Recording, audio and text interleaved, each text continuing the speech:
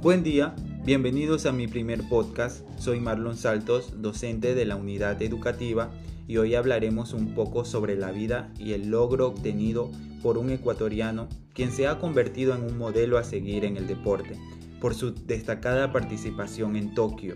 Y ustedes ya se están imaginando que hoy hablaremos sobre Richard Carapaz. Mientras Richard estaba trabajando en el campo, su papá Antonio Carapaz llegó a la casa con un cargamento de chatarra que traía de la ciudad de Lago Agrio, provincia de Sucumbíos. En ese momento, junto con sus hermanas Marcela y Cristina, Richard inspeccionó el cargamento para ver qué encontraba entre aquel montón de chatarra.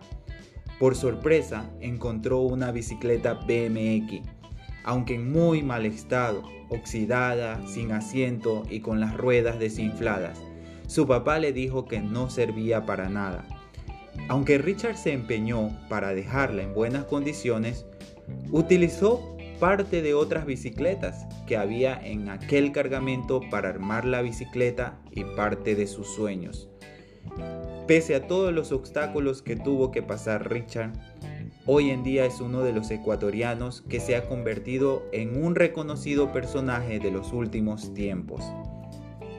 Richard nos deja una gran lección que nada es fácil en la vida, pero con empeño y perseverancia nada es imposible.